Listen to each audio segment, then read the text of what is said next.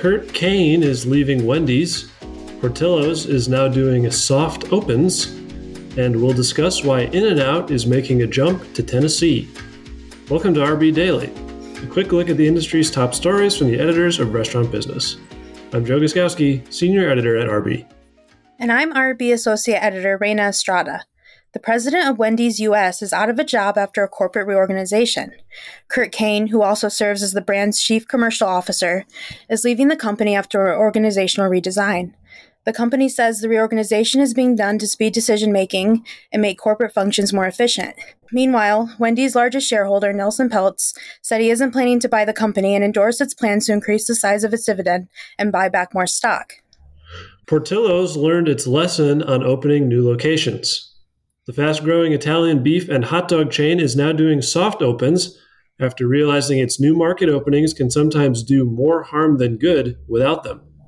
A 2017 opening in a suburb of St. Paul, Minnesota, was so busy that customers waited 90 minutes for their food at times, and turnover was more than 400%. That store still hasn't quite recovered, executives said. Now, when Portillo's opens, it will do a soft open in the hope of giving workers training without angering customers.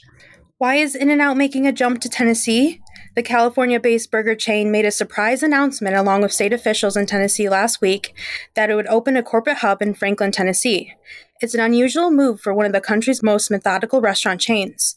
It may also suggest anger on the part of the company over California's business conditions, particularly over the state's FAST Act.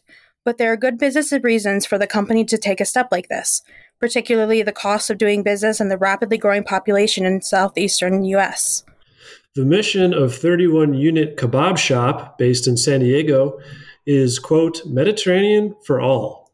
The menu tries to make items like doner kebabs and falafel accessible by offering them in thin house-made flatbreads, bowls, and platters sided by French fries, saffron rice, and salads. Co-owner Wally Sadat noticed his staff rolling up French fries in the wraps along with the other ingredients, their take on the California burrito.